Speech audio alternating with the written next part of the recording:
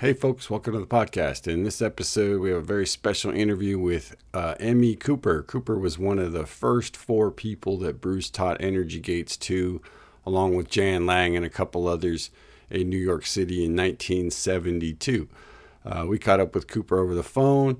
He talks about those early days training with Bruce, what it was like, what Bruce was like, what Jan was like, what New York was like. Then he talks a little bit about training with some other New York teachers like Kenny Gong and BP Chan, as well as his current teacher. Supposedly, Bruce, who has a reputation for going to people's schools and not being necessarily the most, nice guest that they could have, right? He wanted to find Ron Rosen, and he supposedly asked a friend of ours who drove kids to after-school programs in the days. His name was Sandy Mulholland. And he supposedly just, at the school where, he met Sandy, he just said to Sandy, saying, do you know this guy called Ron Rosen? He was looking for Ron Rosen. And why he would ask Sandy, of all people, about, because Sandy had nothing to do with martial arts. I mean, he just shows these kids to their judo classes and things. He drove them down and dropped them off at our school.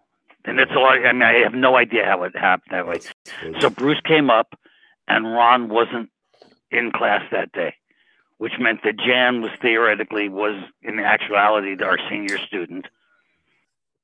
And Jan could kill any one of us in the class. There wasn't anybody in the class that could, in terms of spar with Jan or anything, because he had all his Hell's Kitchen experience. And so there was Bruce.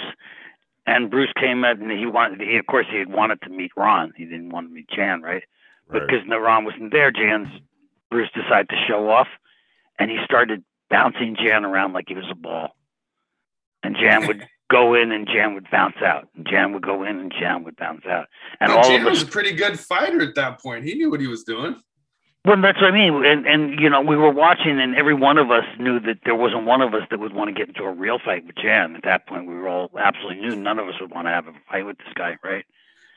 And Jan just kept bouncing and looking at the guy going, And the next day, Jan told me, he says, you know that guy? And I said, yeah. He says he'll teach us Tai Chi.